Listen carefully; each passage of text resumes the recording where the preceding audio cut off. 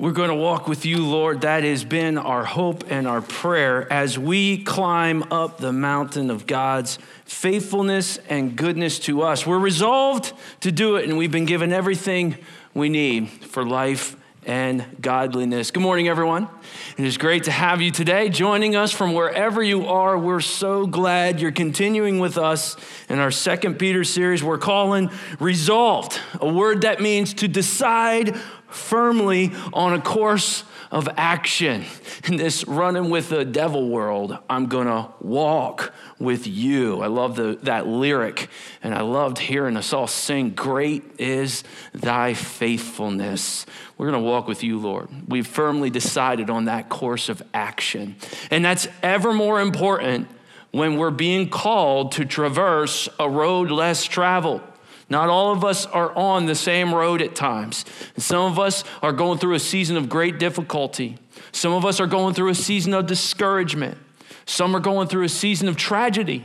Some are going through a great season of joy and thanksgiving. But when we're called to these roads, they're a little more difficult. They have obstacles along the path. Isn't it good to know that we have something we can resolve to hang on to, and that's his promises, his precious promises. Now, in week 1, we talked about our power cord and getting charged up. How many of you have seen this icon on something, whether it's your cell phone or your laptop, and it's reminding you during the series, am I plugging into the promises? That's where my power comes from. Last week, we had a little bit of a cooking show. I wanted to honor Peter. He said, I'm going to spend the rest of my life coming up with ways to remind you of the qualities that lead to spiritual growth beyond the moment of salvation, that lead us in the sanctification process of growth. And that we summed up as VKSSGBL. And you're all like, everybody knows that.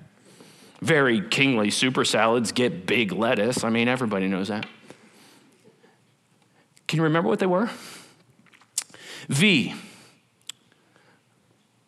virtue. See, one person remembered. That's good. First service was a little more locked in.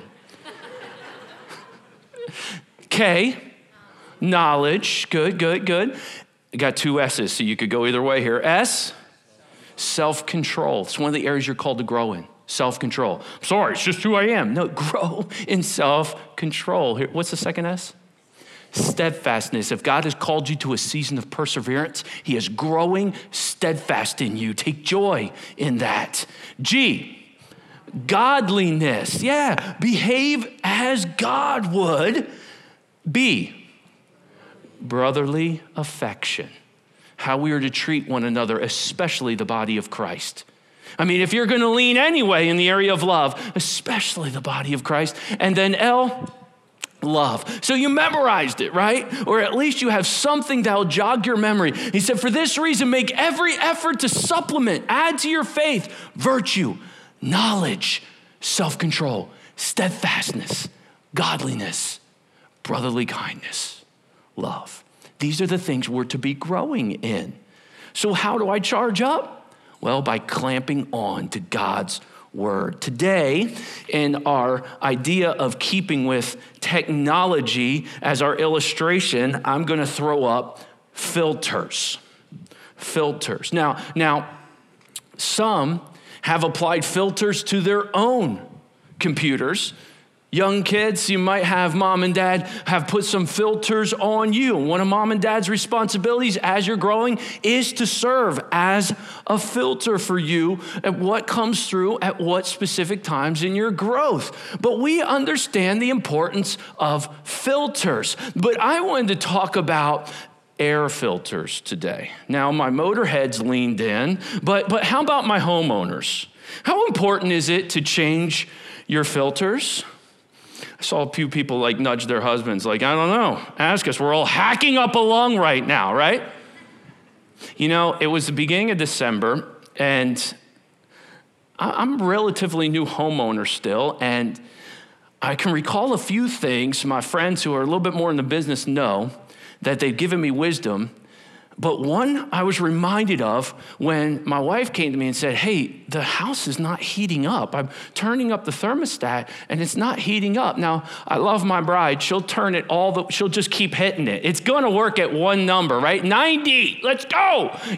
But I'm like, oh man, what do I do? What do I do? So I want to look like I know what I'm doing because I want my wife to respect me because she calls my friends before me usually and goes, Chris is tempted to fix it. Could you please come over? And I'll have guys show up. I'll be like, I didn't call you like your wife did. And one of the things that I remembered them say was, check the filter before you call anybody and spend money. And so I went over and I grabbed the filter. Now we have filters. I don't know what your filters look like, but ours aren't that big a deal. I mean, they're the old standard, 16 by 25, 3M, right? And I checked it, and it was so bad. It kind of gave the appearance of carpet. I mean, it was like black. Mike was telling me, who is our buildings and grounds facilitator, he said when we were doing construction, Chris, they looked like sweaters. The filters looked like sweaters. Because they were catching all the contaminants. And now I changed in the beginning of December. And just that time, though, I pulled it out this morning. And you can see it's catching a lot. And so some of you are sitting there going, all right, when I go home today, I think this is the Lord telling me to check my filters. Okay, well, you know what? Check your fire alarms while you're doing it. This is a public service announcement to check your filters. Oh, the laundry room, right? Oh my goodness, have you ever seen the lint that can come out of that? But these speak, don't they? Because we understand filters are catching contaminants from getting through. And so I changed the filter, and it was amazing. Walked upstairs. Shortly thereafter, I hear Rebecca say, hey, the heater's working again. I'm like, that's right.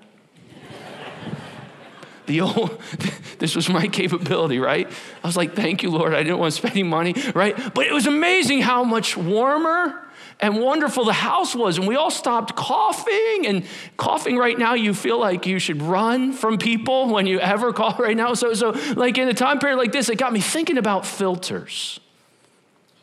Because we have spiritual filters too. We have filters when it comes to things like religion. We have filters when it comes to our choices and what we fill our minds with, what we read. We have filters. My wife's nanny, okay? That's what she called her, nanny. It was her grandmother, right? Grandmothers have lots of different names. Grandmas, I'm sorry for all your different names, because the first grandchild names you, and you could be anything. There is somebody in our family, literally, her name is Guggy. Why? Because that's what the firstborn said, Guggy. And so to this day, Guggy's coming over. What? We just stay with it, right? And so some of you grandmas, you got some interesting names, but they're so endeared, and you have owned them like a banner. Well, her nanny, she had a filter for how she lived life, and she didn't put it on the outside of her car because it was a bumper sticker. She placed it on her dash, okay? So when you got in her car, you saw her filter for life, and it was a bumper sticker, and it said this: God said it, I believe it, that settles it. There was no change in Nanny's mind. And to this day, she's still that way. God said it, I believe it, that settles it. She has a very strong faith. Scripture says it doesn't always take a strong faith. Sometimes it just takes a little faith in God to see great things happen. Sometimes Jesus even says, if you have the faith of a mustard seed, isn't that good for those times where you feel like your faith is a little shaken? Sometimes just a little faith. She had a big faith. God said it, I believe it, that settles it. And so if God said it, that's her filter. She believes it. It's allowed through. If God didn't say it, she's questioning it, and she doesn't necessarily believe it. And so that doesn't settle it. But if it passes her filter, it's allowed in. It's the filters, actually, folks, that determine how we receive information. Now, I'm going to throw up an image here, and it's all part of our daily life. And for some of you, you're going to quiver at this because you don't like to see these images in a church setting. But let's understand something. The church, we're out there. We're in the world, not of the world, but we have to have filters on how we receive information. So I'm going to bring up some logos that are going to speak to all of us as we look at them. Here they are. We're going to talk about them in filters. Oh, you didn't put Fox and CNN next to each other? Yeah, I did. Why not? Why not? If you got to laugh at yourselves a little bit, right? How about that Facebook, YouTube, Instagram, iTunes? This said it is so many people's filter, isn't it? Well, this said it, I believe it, that settles it. What's also true is you don't care what one of those logos said. If it says it, you don't believe it. It doesn't matter if it's saying your name. Your name is Chris Heller. Lies! Because you have what? You have a filter up. That's not truth. And I am not accepting it. However, it's amazing on that blue one. If you find something that you agree with, boom, truth. If you find something you don't agree with, lies, gotta be lies, gotta be something to that. Why? Because you've built a filter. This said it, I believe it, that settles it. Or this said it, I don't believe it, and that settles it. And here, I want to illuminate to us to something, really so that we can apply grace to people. That's my goal, because Peter tells me to grow in grace. Much of the disagreements and the struggles and the anxieties and pressures and fights within the body of Christ and outside the body of Christ are not so much anything more than our filter. For example, if this is how you filter the Word of God, there is very little I can say to change it. Let me demonstrate. One more slide. The Bible said it. I don't believe it, and that settles it. Young person, you might have a friend like this. College student, you might have a buddy or girlfriend like this. The Bible says it, but they don't believe it, and that's their filter. And what can happen is the devil will trick you, child of God, into making you not like the person, when it's really you're upset about their filter. You don't understand. You can believe it. I don't believe it. And it hits the filter, and the Bible's not allowed into that heart because they've said they don't believe it. Now, why would anybody put up that filter? Why wouldn't you just receive the good news of Jesus Christ? And so often, isn't this the case? You will find the people that are most antagonistic towards Scripture have been hurt in their past. They have tragedy in their past. They have a wound. And that wound has caused them to put in a filter that doesn't let the truth in. And so it doesn't matter what you say, they don't believe it. They can come into church, they can look at me, and they're sitting there looking at me like this. Preacher, what's up with his boots? What's up with that blue shirt he's wearing? And they're not even listening to a word I say. Why? Why? Because they've already turned me off. Why? Because this is a stage of a church. Why? It's a filter. And oftentimes, grace, they feel it's protecting them from getting hurt again. Maybe someone in the church has hurt them. Maybe someone has lied to them. And they've taken that pain and they've put up a block so the truth can't be carried along the vent into their heart. And it discourages children of God so much. And they go, why don't you see it the way I do? Why can't you just let that truth in? They've got that filter up. But I got good news. Stick around for the end of the message. Because I'm told the scripture says it's sharper than a two-edged sword, and it can get through any filter. Are there any children of God who once had the filter up and God poked a hole in it? And then that hole got wider till before you know it, the truth of God's word just kept carried along that air vent into your heart. You know, today, one of my goals is to get us resolved to allow the truth to come through and penetrate us. May we breathe it in, that gospel truth, and may we live it out. But on top of that, may we live life in such a grace-filled way that we understand there are certain people that seem so opposed to us, but in reality, it's their filter. And if we can help just occasionally poke a hole, maybe, just maybe, we could be the instrument that God uses to carry them along to the faith.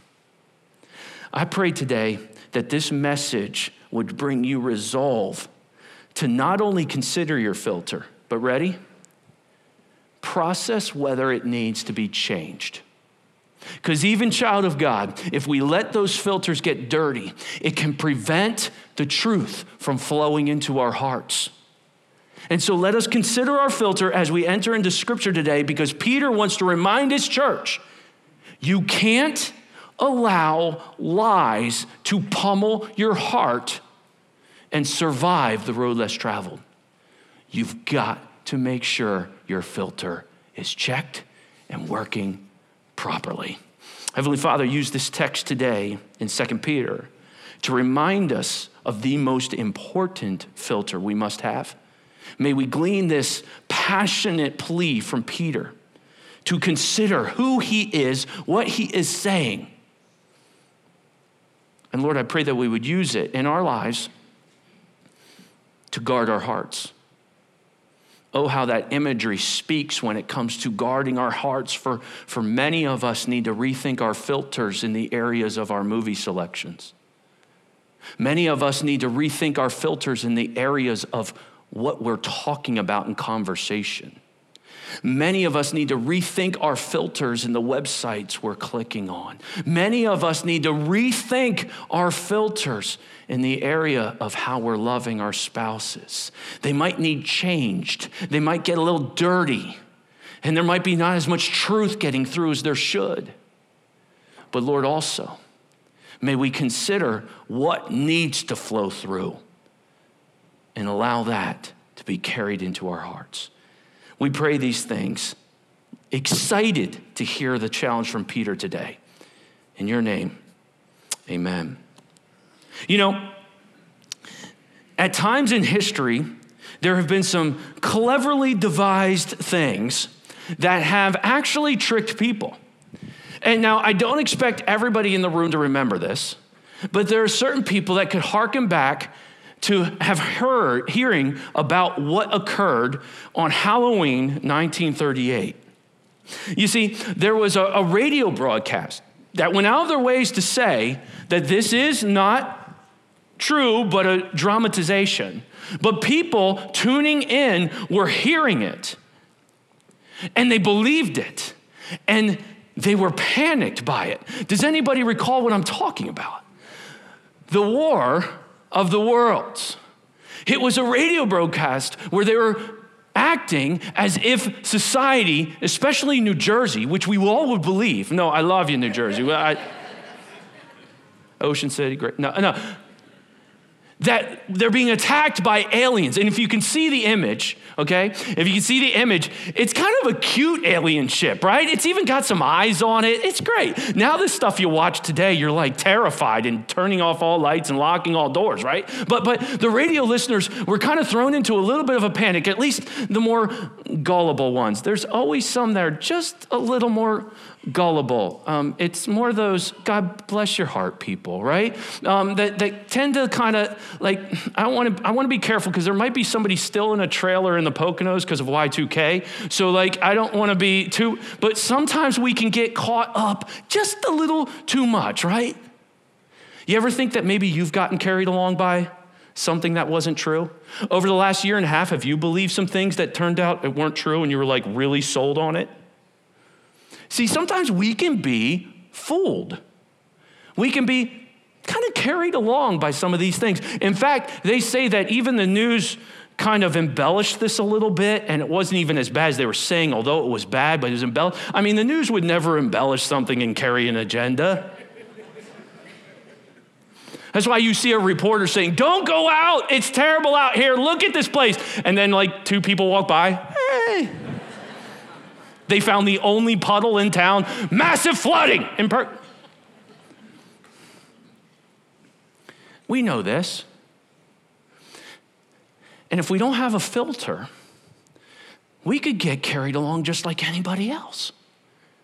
And what was happening to the people in Peter's time period is they were being carried along by a tale. And that tale is the apostles are coming up with cleverly devised myths that this Jesus died and rose again. Oh, nice job, guys. And Peter wants to address it. And he comes right in and says, for we did not follow cleverly devised myths when we made known to you the power and coming of our Lord Jesus Christ. You're not buying some story. This isn't War of the Worlds. This isn't some cleverly devised myth. But we were eyewitnesses. I mean, wouldn't you like an eyewitness account? It speaks to his validity. It speaks to the ability to know what he's talking about. He goes, we didn't come up with some story. And I got to think that he's so specific in how he describes it, cleverly devised myths. I almost got to think that's what they were accusing him of. Like he's actually referencing the false accusation of some of the teachers of that day. No. We were eyewitnesses. I was there. He said, for when we received honor and glory from God the Father, and the voice was borne to him by the majestic glory, this is my beloved Son, with whom I am well pleased. And I go, time out. What? What are you talking about, Peter? I hear the phrase glory, honor, the voice of the majestic glory. I don't even use that word that much. What's going on here? It seems like Peter is being very specific. And he said, we heard, this is my beloved Son with whom I am well pleased. It seems as if he's referring to an account. Church, do you understand what account he might be talking about? He continues, he says, we ourselves heard this very voice born from heaven. The idea is birth coming from heaven. For we were with him on the holy mountain. Wait a minute, what? Time out. Peter, you were on the Mount of Transfiguration? Can you imagine his early readers reading that? What is this event? You say, well, they might have known about it. Did you know Jesus told Peter not to tell anybody about that until after he resurrected? So this might be for the first time the church is reading this going, wait, what? Now it's recorded in the Gospels, and it's very interesting. But how many people in the church world really know what the Mount of Transfiguration was all about? If I said to you, hey, you know the Mount of Transfiguration? You'd be like, yeah. Why was it so important? Yeah. Right? It was like Jesus was like, whoa, and like some prophet showed up or something. Like Moses was there. Like, okay, yeah. And like it was like the shepherds in Bethlehem maybe or something like that. What is this all about? Why is this important? What was the mountain? It makes you a little curious, doesn't it? It makes you want to dig in a little bit. And the fact that Peter said, I am going to build my validity on the fact of the Mount of Transfiguration, I kind of lean into that and go, this is worth reviewing again. And so I grabbed my scriptures. I went to Matthew 17, and I look at the recording of it. Scripture says, after 6 days, Jesus took with him Peter, James, and John, his brother, and he led them up a high mountain by themselves. Why did he only take Peter, James, and John? Well, because he liked them more, obviously. No, he had a mission, and he wanted to use them. Now, on the screen behind me, I threw up an image here of Mount Tabor. Now, Mount Tabor is kind of interesting. It pokes up out of the valley like a little hump out of nowhere, like a dome out of nowhere. And many believe this is, in fact, the traditional view of where the Mount of Transfiguration happened. There are some that even believe, through some really scholarly research, that it could have occurred on Mount Hermon. See, this mount was around 2,000 feet high. Mount Hermon was around 10,000 feet. But you know what? It doesn't matter so much where it happened. It's that it happened. They were on a mount, and Jesus took these guys up, and he wanted to show them something. Matthew says he was transfigured before them to take on another appearance, and his face shone like the sun. I am not encouraging you to do this, but have you ever looked right at the sun?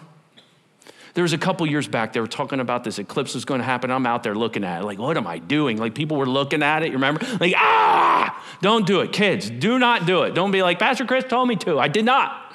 If you look at it, it's like, oh man, some of you struggle keeping your testimony with sun glare after work, right? You're like, I can't even see. Gets in your eyes. Jesus' face became like the sun. Imagine that.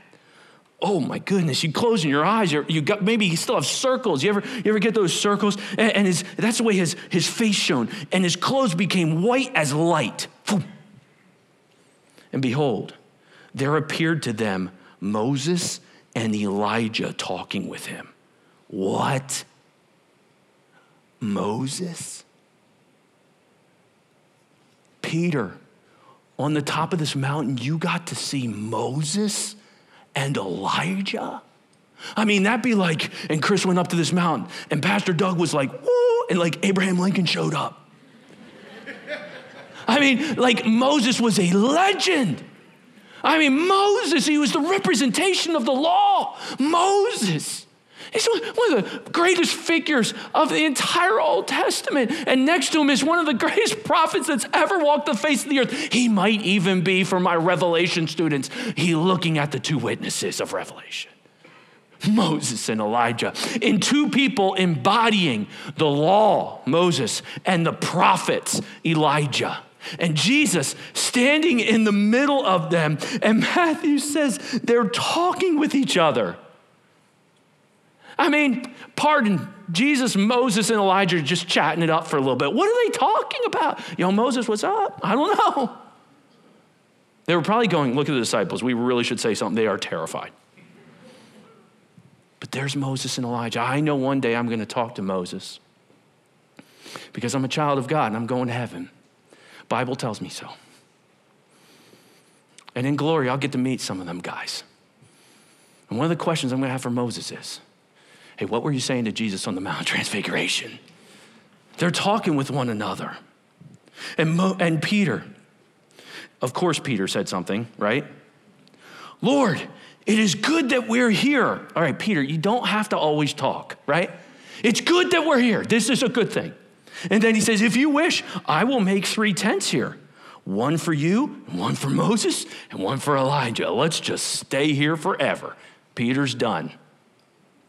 And he was still speaking. Don't you love Peter's the guy always getting cut off? Do you have a friend like that? They talk and people are just like, yeah, so anyway, what we were saying, hey, what? Peter gets cut off by Jesus a lot. Sometimes not that wonderfully, right? Get thee behind me, Satan. Well, here, a voice from heaven cuts him off. What? Oh, yeah. This is my beloved son with whom I am well pleased. Listen to him. When the disciples heard this, they fell on their faces and were terrified. Do you understand the whisper of God shakes the earth, let alone him talking? We love taking the teens to Sight and Sound, and they always love hearing the voice of God come over, and they'll repeat it on the bus ride home, They'll be like, and then the Lord said, and everybody's like, ooh. The voice of God speaks from heaven. This is my beloved son. Listen to him. And they were terrified. But Jesus came and he touched them, saying, rise and have no fear. And when they lifted up their eyes, they saw no one but Jesus only. As they're coming down the mountain, Jesus says to them, don't tell anybody about this until after I'm resurrected. This is the thing you tell people about. I'm going to tell everybody. Don't tell anybody about this. I got to see. That was Moses. John, that was Moses, right? I don't know. I've never had a picture of him, but yeah, that's Moses. Don't tell anyone. But you know what's interesting? They get to the bottom of the mountain and there's this demon possession going on, and the other disciples who are at the bottom of the mountain, they can't seem to heal this one with this demon possession. And Jesus heals them, and they say, why weren't we able to? And Jesus says something interesting. He says this, because of your little faith. For truly I say to you, if you have faith like a grain of a mustard seed. That's the context of the mustard seed. If you have faith of a mustard seed, you will say to this mountain, is it possible that he's standing beneath the mountain of transfiguration when he says that? Contextually, yes. You will say to this mountain. A lot of times in my life, I thought, you're just speaking of any mountain. You'll say to the mountain that you just saw, Moses and Elijah, you will say to that mountain, move from here to there, and it will move, and nothing will be impossible for you. Young people, I don't care what adults say for a minute, okay? And I'm an adult, so just listen to me from Scripture. Jesus is looking for faith. He loves degrees. They're great. I encourage you to get a few. But Jesus is looking for faith. And you know what's interesting? He's looking for childlike faith. He's looking for people who take him at his word. He's looking for people who believe that there is nothing impossible with God. He's not hunting for churches full of people going, I know this is hard to believe, so we'll avoid this text. He's looking for people who believe him. And I can't believe I have to push that into the church as if that's something new. But it seems even more so, youngest generation in the room, hear me, even more so, hear this. Jesus is going to and fro throughout the earth, searching to show himself strong for those whose hearts are loyal to him. Sometimes all it takes is the faith of a mustard seed. Do you believe his word? You live in a world that wants you to believe everything but his word. You live in a world that says his word is irrelevant. You live in a world that says his word is cruel. You live in a world that judges it and hasn't even read it. And on top of that, they've read it with a filter of, I refuse to accept this.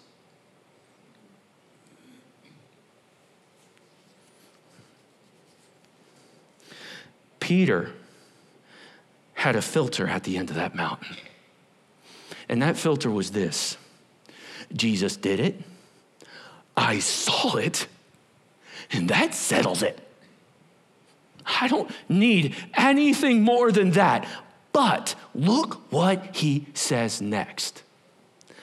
And we have the prophetic word more fully confirmed, to which you will do well to pay attention to it. And we have the prophetic word more fully confirmed. I have the original Greek word there, okay?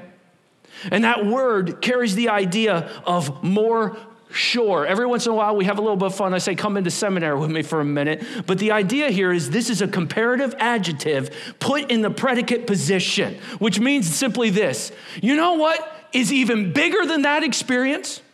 You know what's more confirmed than that, even that experience? The word of God. It's more fully confirmed. What you have is more fully confirmed, and you would do well. This is a line taken from the Papyri, which in Koine Greek was a common phrase to say, please do this. Pay attention. Please, you will do well to pay attention. As to what? As to a lamp shining in a dark place, until the day dawns and the morning star rises in your hearts. This world is currently a dark place, and wherever the word of God is, there's a light shining.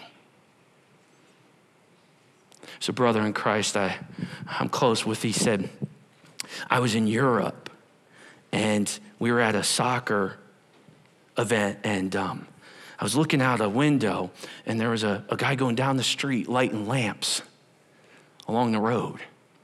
And somebody said, what's he doing? And somebody said, he's poking holes in the darkness. Do you like that? He's poking holes in the darkness. Child of God, do you know what you're called by Jesus? He says, you are the light of the world. You know what one of your responsibilities is? Poke holes in the darkness. There's a neat image taken by NASA of the Earth at night with its lights on. It's called Earth Lights. Isn't that amazing? Look at that. I showed that Pastor John. I said, "Oh, Canada's pretty dark." He said, "Come on." I said, I'm just kidding.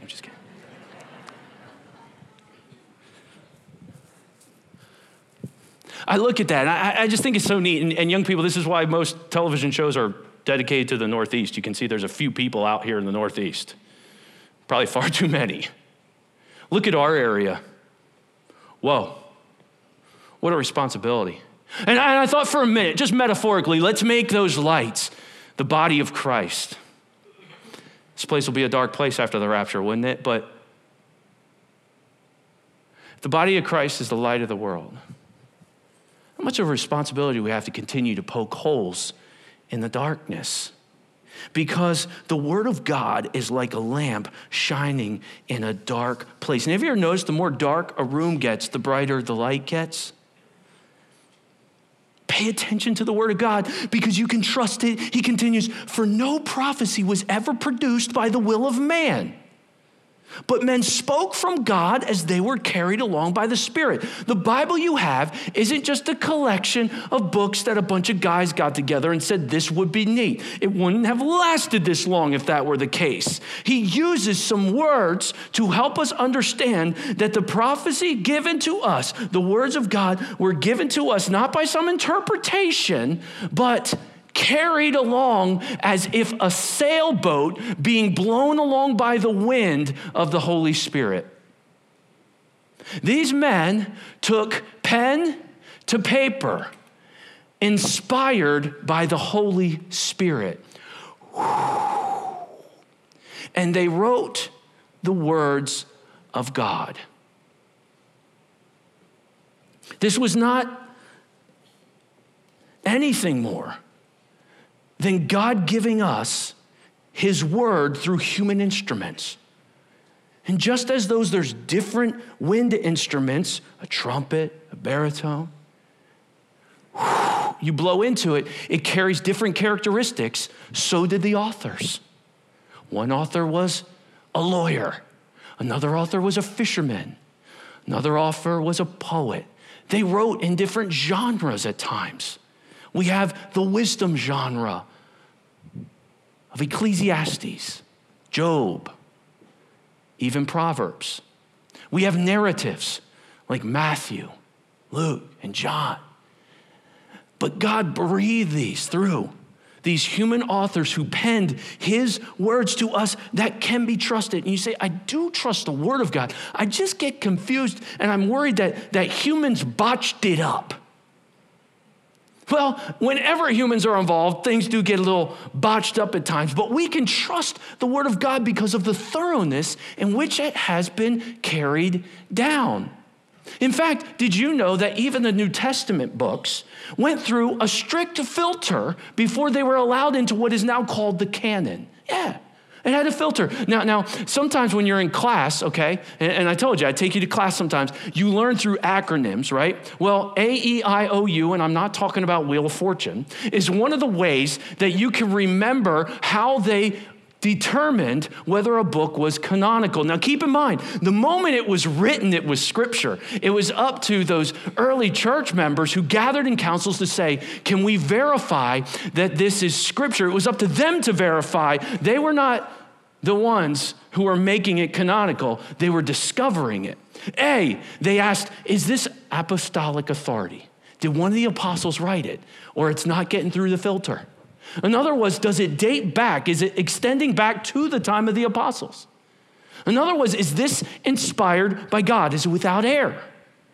Does it line up with the other ones that are given by apostles? Oh, is this orthodox teaching? Or are there errors within this that are not accepted? And then finally, is there universal acceptance in the church for many of the books were being written? And over 4 councils thoroughly went through this. And you say, but Chris, I've heard there are errors. And make no mistake, there have been transcribal errors along the way. Those are discovered sometimes in what's called textual criticism. Textual criticism is a way of evaluating multiple manuscripts to determine what should get through the filter and be handed down through time. For example, if I came in here and said, this is the word of God, you can trust it, and I rip a page out of it and I hand it to you, I have messed with it. But here's what they did. They had multiple manuscripts. And so if I laid this down, I want you to picture 10,000 Bibles on the stage. I don't even think they'd last, right? I don't even think I could fit them up here. If 9,998 didn't have its pages ripped out, they said, okay, that probably wasn't have to have the page ripped out. That's probably not accurate. We're going with this many. That's the beauty of textual criticism and the comparison of multiple manuscripts. There is no other book in all of history that we have as many manuscripts to compare and find for validity. So yes, at times there were some transcribal errors that they've worked diligently to work through, but your Bible can be trusted as the inerrant word of God. We say, well, why do churches fight so much sometimes? Like that church believes this, and then this church believes this, and then that church doesn't talk to that church. And a lot of that is pride, okay? But the main reason is something called filters. Really? Again? Yeah. And this is the filter of hermeneutics. It's a real big word that means interpretation of how you read Scripture. If you come to this church, you're at a church that reads Scripture contextually from a literal, historical, grammatical filter. It must come through that filter in the way we preach the Word of God. Literal, we take God at His word. However, we understand there is a historical and grammatical aspect to it. You see, the Word of God says, greet one another with a holy kiss. But we don't all come in here and smooch each other. Why? Because we understand there's a historical element. Now, it's sometimes handshaking. Now, there's certain times of the year where we kind of try to avoid that. We understand there's aspects to this. Grammatical. We think these words have specific meaning. One of the reasons this church baptizes by immersion is the word baptizo in its Latin form means to immerse underwater. That is a grammatical hermeneutic. And so the hermeneutic is what filters how we teach the Scriptures here. I hear people sometimes say, oh man, where there's 2 or 3 gathered together, Jesus is here. And I think, oh no, Jesus isn't with me when I'm alone. What? That whole context of that passage is actually church discipline. And it's a reference to the fact that what is confirmed on earth is confirmed in heaven when the body of Christ is corporately gathered together. But Jesus is with me all the time. He gave me His Holy Spirit, and I can trust it. But if we're not careful with our interpretations within our context, we can walk into nursery rooms and it says, we will not all be the same, but we will be changed. And it's not talking about changing diapers. That's not what the verse is. That's cute and it's clever, but that's not what the verse is talking about. Well, the Bible talks about baseball. What do you mean? In the big inning? No. We're messing with Scripture a little bit. We're having fun, but we're messing with Scripture. It's got to get through a filter. And unfortunately, churches sometimes, at their different hermeneutics, can be in very different parts. But what frustrates me sometimes is when we get judgmental of one another, get mad at each other, because a lot of times we are going to be in heaven with somebody who might have a little bit of different filter. There's people who go, yeah, Pastor Chris, I know that, but I know your filter, and that's not quite my filter. And we're going to spend all of eternity together. That's why Peter says, don't get all quarreling over some of this stuff that in the light of eternity doesn't matter. You're arguing actually about your filter. But as shepherds of this congregation, we believe this filter is the pathway how we plan to lead our church forward. Literal, historical, grammatical. And it's so important to have filters. It's the things we can hold on to. and have hope in when things get challenged and tend to shake our faith, especially when the road gets less traveled. You know, I learned something over the past 2 years. I used to think I have to be careful in how I evaluate the filter of the world, but sometimes even the body of Christ is another filter a leader sometimes has to think through when they're not all agreeing on a subject.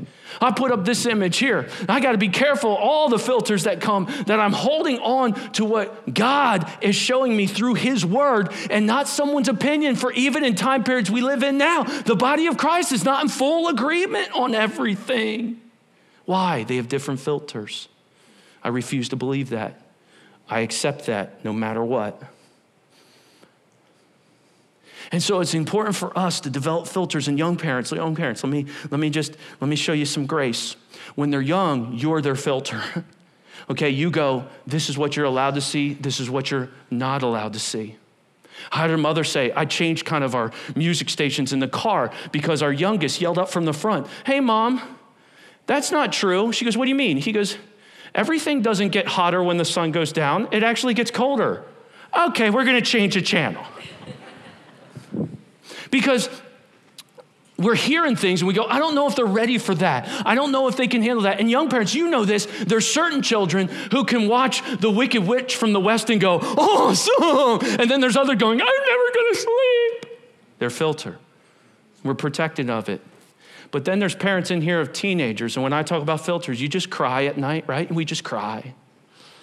Because you know you can't always control their filters. That's not the way it's going to be.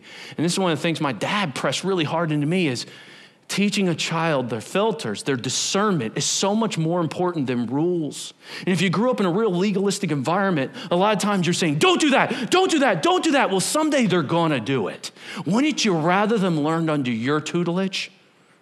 Wouldn't you rather them see the danger with you next to them versus alone when they're 20? And this is why so many times young people steer off. One, they weren't saved and their parents were forcing them to go to youth group. Don't get me on that one. But the second was, the filters weren't in place. It was mom and dad's filter, and mom and dad aren't there anymore. And so college student, you got to make a decision. Is that professor right about the Bible, or do you not know what the Bible says? And calling dad isn't necessarily the option, or calling mom because she's going to freak out that the teacher said that and you're leaving that school immediately. You've got to have your own filters. College student, what is your filter for watching movies? What is it? What is your filter? Like, well, mom and dad wouldn't watch this one with me. I watched it at school. I came home and I was watching my dad. I'm like, we better turn this one off. Because we haven't developed our own filters. Businessman, businesswoman, have you thought through filters on how you're going to practice integrity? Because along life's road, you're going to be challenged at any time. Hey, you just need to do this. Well, if you really want to be above board, what's your filter for your behavior? Is it time, can I say it? Is it time to maybe change your filter? Has it gotten a little dirty? And God's grace is coming along going, hey, it's time to clean that filter. My truth hasn't been getting in as good as it has been in the past. Because isn't it interesting when you tell the Holy Spirit no once, it gets a little easier the second time? And the scripture says you're literally grieving the Holy Spirit. He wants to pour truth into you, and you're developing a dirty filter that's keeping you from doing that. We don't choose not to sin because sinning is wrong, although it is. We do it because we love our Heavenly Father and we want to walk in godliness and grow in Him. Filters are discernment, and they're so much better than boycotts. They're so much better than never do that again, because you can take information throughout your entire life and go, I'm sorry, that's not truth. So what is your filter when somebody tells you the Bible has lies in it? What's your filter when somebody tells you you can't trust that book? What's your filter when somebody says this is irrelevant? Because if you don't have those filters, you might be tempted along life's journey to believe them. And I'd be not doing my job as a pastor if I weren't preaching about how much we can trust God's word. Because if you don't have God's word, you know what you got? You got your apps. You're living off apps. And it's what that app said, or that app said, or that newspaper said, or that TV said. And I'm telling you, that's not that fun a way to live. I need something I can bank on. I need the truth, and I need a rope that won't let go as I struggle through life. You say, Chris, you going to go get that rope every week? I'm going to help you out. Yes. Through this series. We won't do it forever, I think. Let me pull this thing along. I'm a little knotted up, which scares me.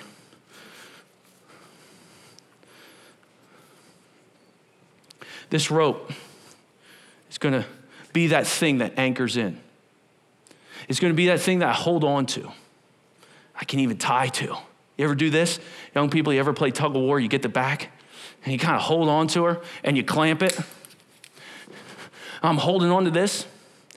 Here's some of the truths I hold on to. When someone tries to feed into me something about Scripture, here's one. It's got to get through this filter.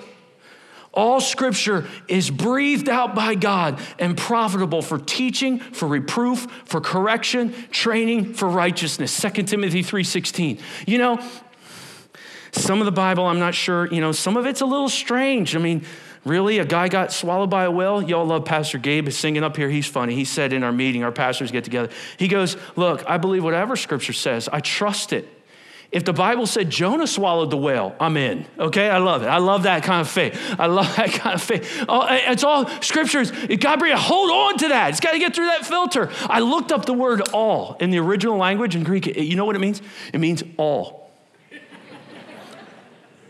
I don't mean to be sarcastic, but it's not some. Where is your faith? If you come to a church and I go, hey guys, some of Scripture is God-breathed, then who becomes the judge of Scripture? My ability, my filter of whether I can believe it or not. That's scary. That scares me. Because there are some things I have to take with just a mustard seed of faith. Here's the second one. God's word is perfect. And the words of the Lord are flawless. They're like silver refined in a furnace of clay, purified 7 times. Chris, hang on. I'm hanging on to that one. You can't trust that Bible. Oh, that's not what the Word of God says to me. I'm hanging on. And you know our rope. If you've ever been to a ski lift with a rope pull, it's pulling me. It's pulling me forward. Even when I'm struggling, if I could just hold on to that, God's promises are pure.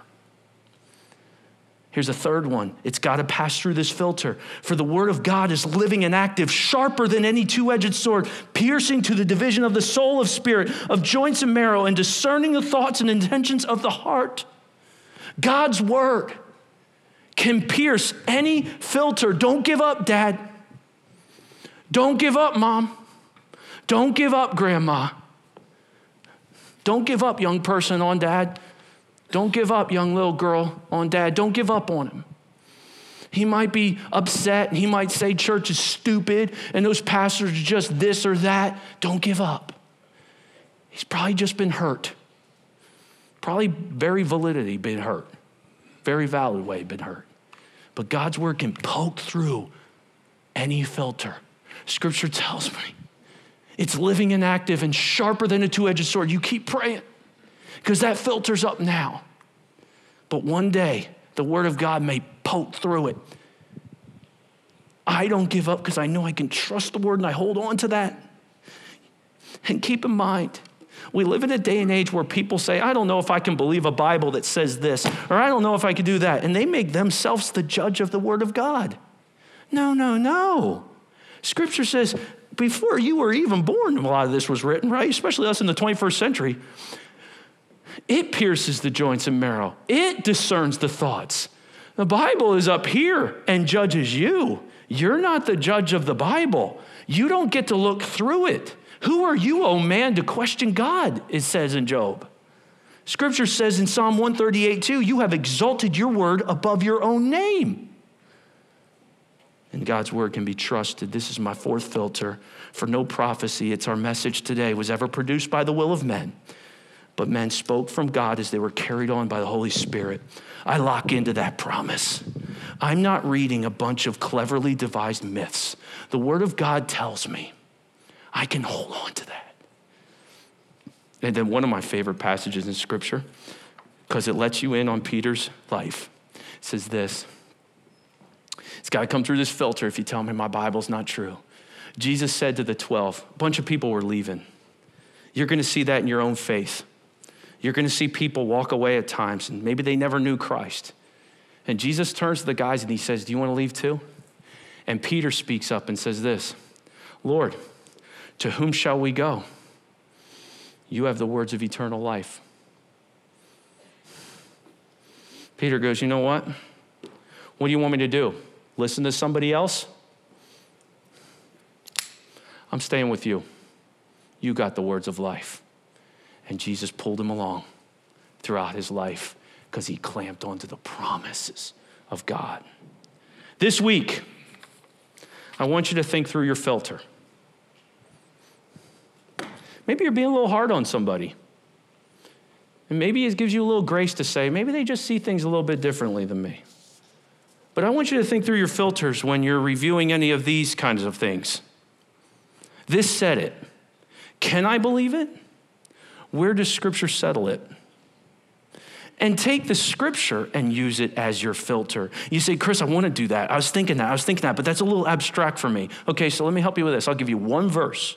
I'll give you one verse to memorize that can serve as a filter for your entire life through what movies you watch, for what articles you post, for how you check your resources before posting it, through what someone's saying, through whether you can define yourself by Instagram. You can apply this filter. You ready? Whatever is true, whatever is honorable, whatever is just, whatever is pure, whatever is lovely, whatever is commendable, think on these things. Is this conversation commendable? Is what I'm thinking about lovely? Is the website I just clicked on pure? Is the way I'm treating this person fair? Is the way I'm speaking and texting and talking honorable? Am I focused on what is true, or is it possibly false? Memorizing that verse gives you a filter for any information, whether it's a good source or even a negative source. And you can check it through the filter of God's word. Can I trust it? Peter says, oh, you can trust it. It is more sure than even the Mount of Transfiguration. Isn't it good that we can come to a place that loves the word of God? Amen? Folks, without it, without the word of God, and this is a pastor talking, I'm just a talking head. I hope I can be an instrument for all of us to hear the words of God. That's the prayer of all your pastoral staff, that this will be a place where you can come to hear some truth, even if you argue with our interpretation from sometimes. No, it's a filter that we believe God's called us to. Heavenly Father, use this text to remind us of your faithfulness to us. Lord, it's a little stunning that in a church we have to preach how true and trustworthy your Bible can be, but with even in Christian walls, there's those who are challenging this truth. And what do we have to stand on without it? What do we have to lean into without it? We just have multiple opinions and power moves and division and discouragement. And Lord, when the road gets tough, I need something I can hang on to. Thank you for giving me your truth that I can hang on to. And that same truth says, you love me so much, you sent your only son. Whoever believes in him will not perish, but have everlasting life. And in that same truth, it says, confess with your heart, with your mouth, and believe in your heart that he's Lord. And you've locked in, and that rope will pull you to heaven. Hold on. Lord, I pray for anybody in here facing a difficult season in life that they would allow this circumstance to be filtered through the Word of God and they might see you being living and active through it. And if anybody has put up a filter and they know it's a little dirty, they've been hurt, Lord, I pray that forgiveness will come to their life, and I pray that they would allow the truth of God to filter in again. Lord, the church is imperfect, and sometimes people do get hurt. Lord, I pray that you would penetrate that hurt heart with your truth, and that might carry them along through life. Lord, we pray these things knowing you're good, knowing you're faithful, and knowing we can trust you. In Jesus' name, amen.